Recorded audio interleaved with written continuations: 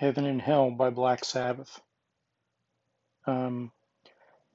Interesting episode. I think you and I are probably, I give you a hard time about railroading, but to be honest, I think we're about on the same sheet of music as far as all that goes, for the most part. If anything, I take less investment in characters than you do, probably. But that's a part of me being a social gamer as opposed to one of the other many types. Yeah, so looking forward to your birthday game, and I'll talk to you again soon. Hey, Jason, that's a great introduction to this next podcast episode. You were able to comment a lot on railroading and how you feel. And yeah, I think we do agree. And here in this episode of the podcast, we're going to have comments from Arlen Walker of Live from Pellam's Wasteland, also from BJ of the Arcane Alienist, and Daniel Norton from Bandit. We're going to give some feedback on that episode and on railroading in general, and some other cool comments. So here you go. Hey, Carl, it's Arlen. Thought I would call in about some of the stuff you've been talking about. Taking away the character's weapons is a really interesting thing, because I think, especially if you're in a game where a lot of the rules and the structure and the engagement comes from combat, it's a real sign that, like, hey, you can't really solve this problem with combat. And some players, I think, will pick up on that and agree with that, and some will be like, no, wait a second, I'm here and I fight things, and that's that. I think one of the other weird things about it is that a lot of worlds, a lot of game worlds don't do a really good job of presenting kind of violence control, for lack of a better term, in the way that, like, real historical people understood was important. So, for instance, like in Roman times, there were a lot of rules about, like, weapons and swords and armor and things like that, and who was allowed to, like, legally own things like that, and where they were allowed to be. That, like, for instance, Caesar's famous phrase, crossing the Rubicon, has to do with taking his army across the Rubicon, which was the traditional border of the city of Rome, from the outside areas. And as a general, you were allowed to have an army under your control in the outside areas, but not in the city of Rome. And so there was an understanding that, like, hey, it would be a bad thing to have, like, a bunch of armed men in this city where we want everybody to be pretty peaceful, right? That's like a recipe for violence. And I think that a lot of settings in RPGs don't really lean in to that concept. In the same way, you know, for instance, in medieval times, there were rules about what a person was allowed to wear and what sort of weapons they were allowed to carry. So only nobility were allowed to carry full knightly swords in a lot of cases. Now, later on in medieval times, there were some shifts to that, especially as, you know, townsmen decided, well, we could wear, you know, non-knightly swords and things like that. But what I'm getting at is that in this society, of course, part of the idea is that the nobility will have an inherently fairly classically conservative outlook, because they're ennobled by ownership of land and things like that. And so the idea of being basically as a way to control these characters who have a great capacity for violence, right? That you don't let people who have nothing to lose carry weapons. You only let the people who have a lot invested in the society be the ones who are defending or, you know, capable of violence in that society. Anyway, and we could get into kind of like social theory and all that sort of stuff with regard to that. But what I'm getting at is that I think a lot of RPG settings follow a much more kind of Wild West feel, where, like, if you told a character, no, you can't wear a sword because you're not a noble, they would be like, wait, what? That's ridiculous. Because they're operating under the assumption that it's sort of like the Wild West, where everybody carries a pistol because that's just what you do. That's part of this sort of mythologized version of the Wild West. And so what I'm getting at is that taking a character's weapons away, I think, can be a real shock to players who have not considered that element of sort of setting a realism, for lack of a better term, or who haven't bought into the sort of core idea that like the officials in that setting are interested in limiting most people's capacity for violence. And it also, I think it's different depending on the particular situation. You mentioned one of the players having like an ancestral sword that they were worried about giving up, and I would be tempted actually in that situation to, depending on their kind of character, have some option, like maybe, you know, if they're a knight, the guards recognize, okay, you're a noble, you're allowed to carry your sword as long as you give us your word that you won't use it, and have that be like the thing, right? That, like, you know, recognize that this character has, depending on who they are, some sort of expected right within the society, but that might not have applied to that character. So I don't.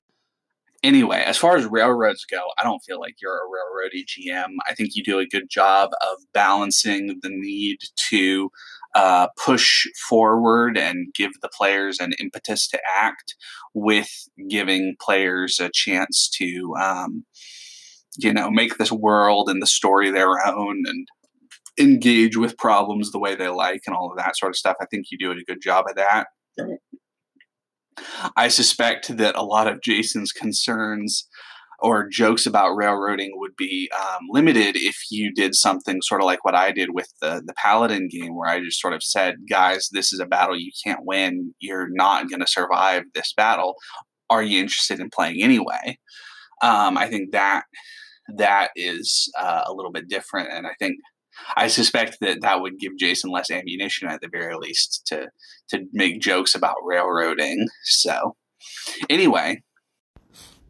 I love it when Arlen calls in. He always gives some sort of historical or scientific notice or notation and tries to put things into a historical context, which I think is great as it expands my gaming knowledge and gives me ideas on what to inflict upon the PCs.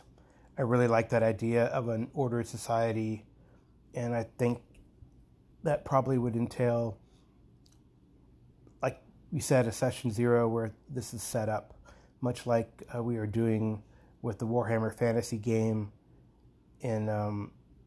with Kevin Madison in Dungeon Musings, where he's kind of given us how Bretonia works, right? And I think we've done that reasonably well, or I've done that in my home Warhammer Fantasy game. The players know how the verse works. They know the consequences, and that's why instead of standing to fight the watch, they all run and try to hide. So, and they know they're probably going to be hunted at some point. Maybe that's part of the adventure, maybe it's not, and we'll see. So it's pretty interesting. I always like the references to Rome, and I remember, I feel like Roman legionnaires could not wear their armor and full kit within the city walls of Rome, and could only wear that gear when they were mustering to leave the city. I think the exception was House Guard wouldn't be fully armored like a legionnaire. Maybe Praetorian Guard had that exception. It seems like it.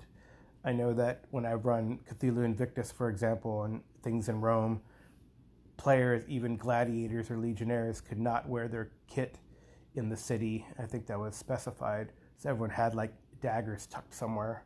I think that's kind of how they ran things in the show Rome that HBO had a few years ago.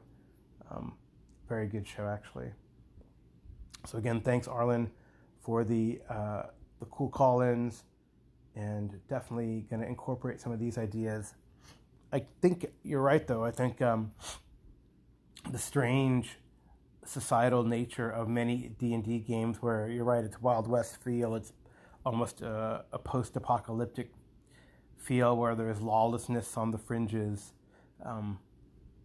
is generally what is accepted, right? But then the problem is when you get to town, it should be ordered, right? You can't just start mouthing off to the city guard, or, you know, I think a lot of players are like, well, they're men at arms. They only have like up to max 8 hit points or something. So they're going to say, well, we can take the city, ha ha ha. I mean, I think people who have played long enough have looked through Keep on the Borderlands. Hey, if we get high enough, we can take over the city because these guys aren't that powerful. I mean, I don't know. I don't know if that's how people think, but sometimes I feel that way. And that's why, they ignore, players can have their player characters ignore the rule of law. And finally, as far as being worried about Twilight 2000 for the birthday game, I don't think you have any reason to be worried. You're a quality GM. You know how to get things going. And I'm sure everybody's going to have a great time playing some Twilight 2000. It's a bit of a funky system, it sounds like, just from, I don't have the books, but from hearing about character creation from you and Jason, and then also I watched another character creation video on YouTube, and it seems kind of interesting. It's kind of an interesting blend of the sort of free league dice pool system with something a little bit different, I guess. I don't know. It's kind of an odd thing. But anyway, I'm looking forward to it. I think we're going to have a great time, and no reason to be worried. Thank you again, Arlen, for those words of encouragement. I'm still prepping. I think I have the beginning and what I want as the end, but I got to fill in the middle. And I think I'd like to get, if I can, like primers for how you roll skills, a primer for combat, and a procedural for overland travel. I think that would work out really well if I can get those as handouts and put them in the Roll20 or share them ahead of time, which means I'd have to share them by tomorrow. So I guess I got to get on it. Tomorrow being Monday the 19th.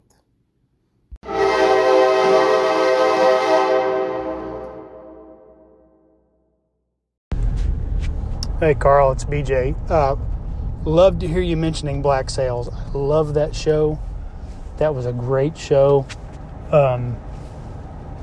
Years ago, when that show was fairly new, and also when the Fantasy Flights Star Wars Edge of the Empire was relatively new, I ran an Edge of the Empire, and we just kind of used one of the introductory adventures for my friends.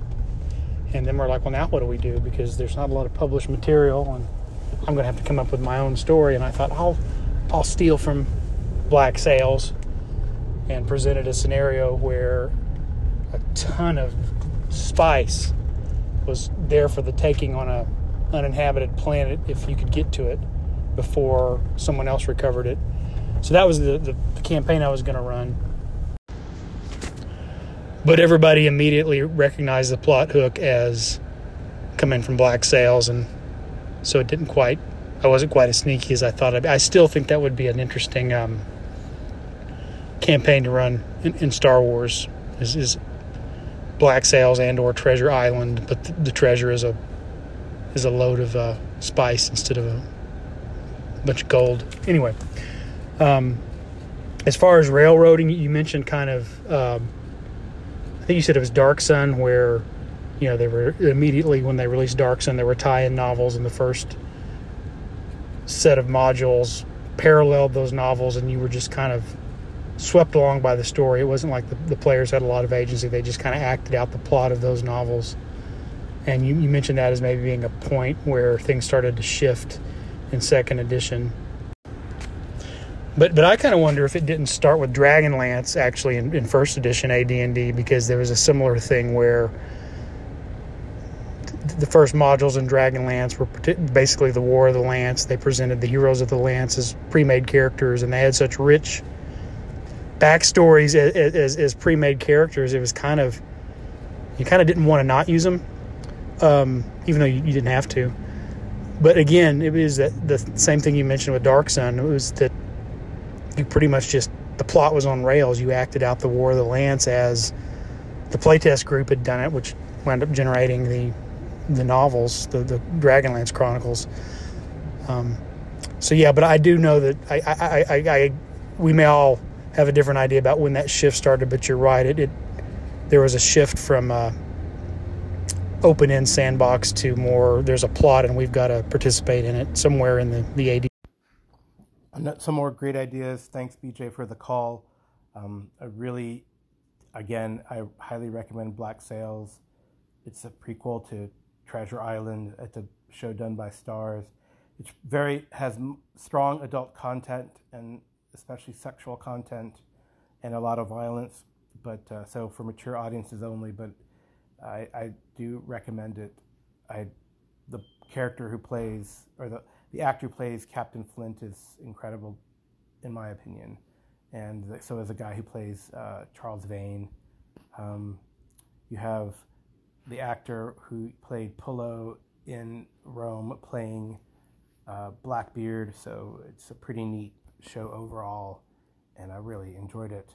And I don't know, I have incorporated that whole idea of the Spanish treasure fleet sinking into one of my games before, when I ran a hero system game called Musket and Saber, which was run play by post, and I had one person who was a Portuguese navigator who actually survived the storm, and through the course of the play, he survived the storm. He came across the remnants of some of the fleet.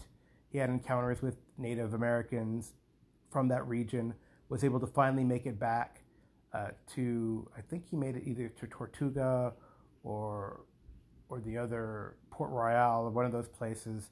And I had him kind of blend into history, where he ran into the former privateers, now pirates, who had learned about the sinking of the treasure fleet. And since this navigator knew where the treasure fleet was, he kind of gave him the information. The navigator was actually a player character. And then we had him join these groups of pirates to assault where the Spanish were trying to salvage and collect the remains, or the treasure. So it was kind of pretty cool. I think after that assault, I think we stopped. I had other plans, but just the way things go sometimes in games, and especially play by post, it kind of fizzles out. I definitely enjoyed your ideas and comments and about railroading and not, and I will definitely incorporate a lot of these sentiments when I run these games again. And I think the main thing is to communicate to the players what's happening. And I've talked to these players, and they don't mind. I think they don't mind, like I said, starting, I probably mentioned this already, starting either as a prisoner or starting. There was one adventure path in Pathfinder where the players loved, where they started in an asylum and they had no recollection of who they were, which I thought was brilliant. And I mean, as an aside, I really enjoy Pathfinder adventure paths, and I think they also have a really good first adventure for the most part, but then sometimes it peters out in the second or third installment. And I think in this particular case, I think this was, I can't remember the name of it, but in the second adventure, the players discovered that they were like thugs for some bad dude in the town, and when they saved the town and redeemed themselves, they felt that there was no incentive to continue after the guy, because who cares, man? He left us for dead. What does it matter? They weren't really about vengeance. They were about really recouping or redeeming themselves and helping out the town. So that kind of ended that campaign, because how do you do that? I don't know. I guess that would incorporate domain play, and that wasn't really what they wanted to do.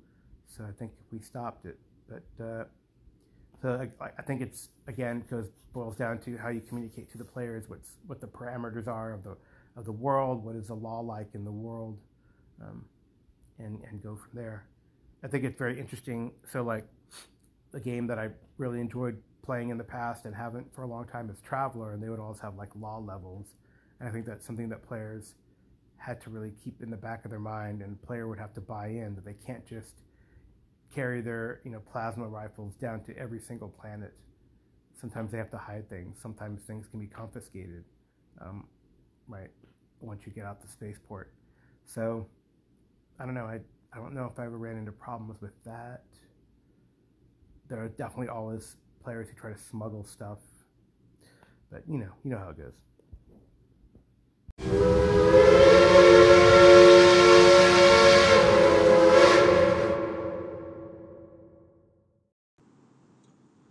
Hey there, Daniel from Bandits. Keep calling in about, well, I guess it was a couple episodes where you talk about railroading and stuff. I don't know, I mean, it's tough as a GM when you're running pre-made modules, because I know that happens to me every once in a while. There's something in there that really is going to railroad the PCs. Ideally, you want to try to soften that blow. I personally don't have a problem with getting arrested. I've definitely heard that before, that players don't like to lose their stuff, players don't like to be arrested. I don't have a problem with that as a player, as long as I don't feel like it's just straight up railroad, which I've definitely experienced in games, and I'm sure I've definitely done as a GM. So, yeah, as long as you feel like you have some agency, or if, you're told up front this is going to be the way it is, which I will sometimes actually do, if I know it's coming. I'll just let the players know out of character. Listen, this is going to be one of those situations. But yeah, railroading is a tough one, right? Because with certain types of games, you kind of, I don't want to say you need to, because I would say nothing is ever necessary, but the example that I would probably give would be many Call of Cthulhu adventures, in my opinion, are very railroady. But they kind of need to be, or else you would never be able to solve the mystery. It's anything with a mystery, I guess you've got to kind of have a little bit of tracks for them to follow. You can't let the players just run around everywhere. I mean, it can be, done in chunks, which is the way Call of Cthulhu does. They give you all these different areas to find stuff, but basically, in the end, you're being funneled down into a very specific place because that's the adventure, which is much different than like a hex crawl in a fantasy game or something like that. So, I think depending on the game system and what people know going into it, railroading a little bit is not only necessary, but can also be really good. But too much railroad, nah, not for me.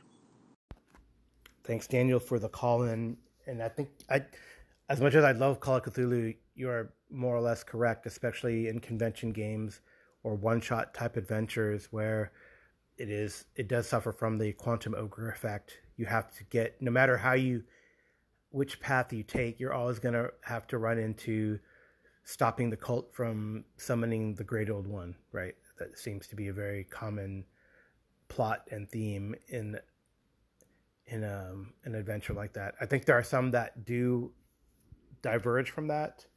For example, I'm trying to run a long-term sort of mini campaign called that Innsmouth Look, and it does center around Shadows over Innsmouth, that storyline. But I mean, right? So we know, so it's a little different in that there's an event that happens and the players are caught up in the event, but it really depends what the players think and how they participate. I mean, this event happens, I guess, is a little different in that the event is more of a sandbox or an event crawl, but the players, there's no end goal, or there's no, if you don't do X, the world's going to end. At least I feel in that scenario, and the players are given a bit more freedom to involve themselves however they want in the Shadows over Innsmouth. So we'll see how it goes. I mean, I'm in the middle of the campaign, and one of my players may or may not have Innsmouth heritage. They don't know yet. So maybe they'll be on the other side of things. That would be very interesting.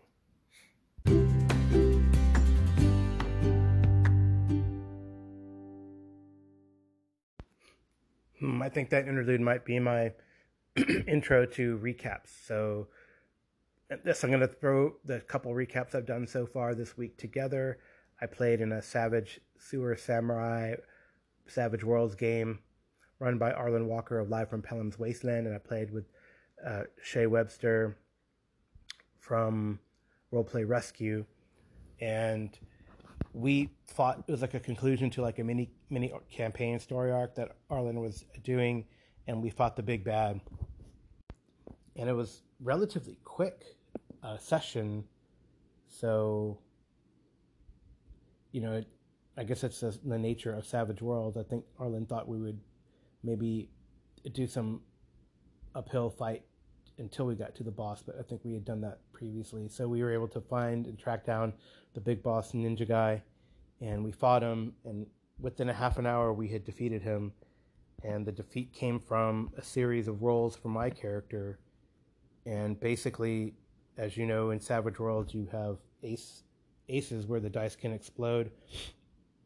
And I rolled a 33 on the attack, so an attack with a raise. In this edition, you only get one raise in combat. It used to be, I feel like in a previous edition, that you could keep getting raises. So I got a raise in combat, so that means I add extra damage. And then when I rolled the damage at first, and it was pretty poor, but I had bennies, so I re-rolled my last benny. Arlen had wounded us, and I think it was a good fight. We were both wounded. My character was already in a berserk rage, because once they get wounded, he goes crazy. So, but I re-rolled that last benny, and I rolled basically 35 points of damage, 29 basic on the exploding regular side, and a 6. So it was for the extra damage. So it was pretty crazy. I think the ninja was already wounded because of the efforts of Shay's character. I don't think I had wounded it yet, really. And Arlen was all out of bennies for his bad guy, so he was defeated. I guess that's the way Savage World runs. So we spent the rest of the time that we had making characters for our ETU, East Texas University Savage Worlds game that I've been selected to run. So I think it's pretty cool, this group. I think it's a bi-weekly group that works on Fridays, and we're rotating the GMing duties. So I think Shay is actually going to run a Cypher System, the Strange game, and I'm going to run some more Savage Worlds with East Texas University, which is kind of like basically Buffy the Vampire Slayer with college kids in East Texas in a made-up university in Pine Box, Texas, called East Texas University, which, I guess it would be akin to, there is a university, I think it's Lamar University, that's in Pinewood, Texas, but it's still East Texas. It's pretty interesting. So I'm pretty excited to run this game. I may incorporate that big Division I school to the south, that are notorious for not being very bright, but are incredibly bright. I know some brilliant people who graduated from that place. So gig 'em, maybe, or go ETU. I can't remember what the ETU mascot is. Oh my gosh, I should know this. I think it's the Ravens, East Texas University Ravens, which is odd because I don't think there are any Ravens really in East Texas. There are plenty out in West Texas, but anyway, I think it's a Ravens. Someone correct me if I'm wrong. So the other game I ran, and I guess I'm highlighting these two games together or punching together because it was kind of like there are only two players in one GM. So I guess I'll call this the play by two. So the other game I played in this week was Astonishing Swordsmen and Sorcerers of Hyperborea, which will now be called Hyperborea in the 3rd edition. It's going through a Kickstarter right now. And I play an Amazonian warlock who's a necromancer. And it was myself and another player who was a I think I want to say a Viking warrior, but maybe a Celtic warrior. Anyway, so I think a Celtic warrior. So it was just the two of us, and we had been separated from the other group after a big combat. So we were trapezing through this island jungle, and we were attacked by some frog creatures who could turn into giant crocodiles. I don't know. It's a weird thing. It was a pretty tough fight. We didn't get killed, fortunately. We fought, I want to say, 6 of them. So 2 on 6, and they were probably about 3, maybe 4 hit dice creatures. So we defeated them, although we were pretty injured, and we then drank some potions that we had, and then we tried to recover. We got fatigued because of the weather and the elements and the rain, and climbing up a mountain a jungle-covered mountain. We made camp, and at night we were attacked by some sort of tree creature, and instead of fighting it face up, we basically did a combination of magic attacks for my character, and we successfully spoofed it with by using dancing lights. So we didn't want to engage it, and I believe that the GM, I guess he made a roll to see if we had tricked the creature, and it worked. Maybe it wasn't super intelligent, so it followed the patrol of dancing lights, and we hid and got away from it. But then, of course, we came back to our camp, and everything was soggy. We recovered it, and then found a cave that was more or less dry, and did some exploration, but we decided we need to recover this fatigue, we need to recover our health. So fortunately there was no encounters, and it was a relatively short session again, but I feel we got a lot done, a big combat, a small combat, and some exploration, and with 2 people it works pretty efficiently, so I was pretty happy with the result. And we got a lot of XP because only 2 of us that killed a bunch of monsters and got some treasure. I like that even better. We are also scheduled to run our Barbarians of Lemuria game, the finale, but I believe it's like cursed. It just seems like something always comes up. This time, the GM had some storms in their area and the power got knocked out and we couldn't play. So the rest of us, one of the players decided, I heard that you play Deadlands, so he made his Deadlands character for the next time. I think it's what we're running next. Again, what I like about these groups, and this is our Thursday audio dungeon Discord group, we rotate the GM ship, so I'm running Deadlands. So after I finish that adventure, I don't know, someone else will run something, I hope. So maybe Joe Richter will run some Pathfinder, or Arlen Walker will run some Pendragon, or his Bone Crunch game that he's working on. That could be pretty cool.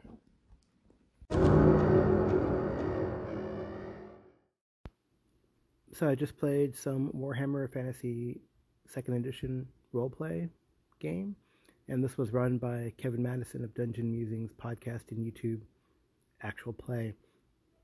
And I play Garil Blacktooth, who is a dwarven, the first career is gambler, but if you could think of him as a rogue type, that's probably what he's going to evolve into. So it was a kind of introductory play session. We met at a tavern. I did a few things that Garil might do in his normal routine, which is to try to hustle some breakfast, which was kind of cool. I was able to get some for myself and my pal Oderic, who I don't know if we're friends, but definitely he's a mark, and Garil hangs out with him a bit.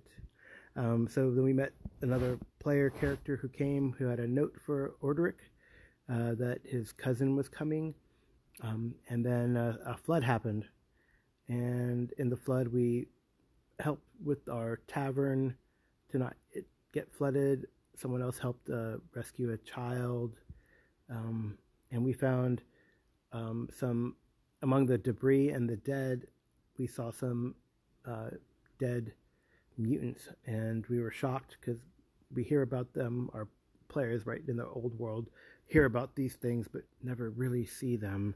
So we did some other things while the flood was happening, including saving a merchant from some ruffians. It was our first taste of combat, and it went pretty well for us. No one got injured. That's a good thing. And I have to remember all the nuances in 2nd edition combat. I would compare it to 4th edition. It's not as free-flowing. There's a lot of half actions and full actions, and a lot of things to remember, like what you can and cannot do. So it's good. I can think once we know it, we'll figure it out, and it'll run smoothly, just like every system. So like I said, we defeated them. Actually, I was shocked. We did unfortunately kill one of these ruffians when one ran away, and my character, being from the streets, was content to let him learn his lesson and go. His pal died. I won't do this again, but the other 2 players decided to take him down. So I guess since one of them is a noble, he's not a murder hobo, but a murder nobo. Interesting. It's, I guess, an interesting style of play. I guess I wanted to respect where Garil came from, but, players be players. So we did track down where these mutants kind of came from by following the current of the flood, and we came to a house with a cellar. We snuck down into the cellar, and we saw an altar of some sort. So, and then we ended the session where our characters heard some people calling for help. So that's what we'll pick up in a couple weeks. I do enjoy the old world, and I really enjoy this play, and I think it's going to be pretty fun with these guys.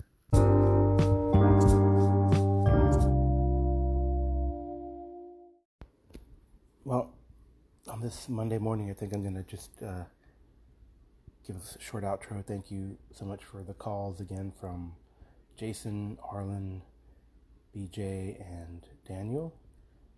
I hope to hear from you guys again.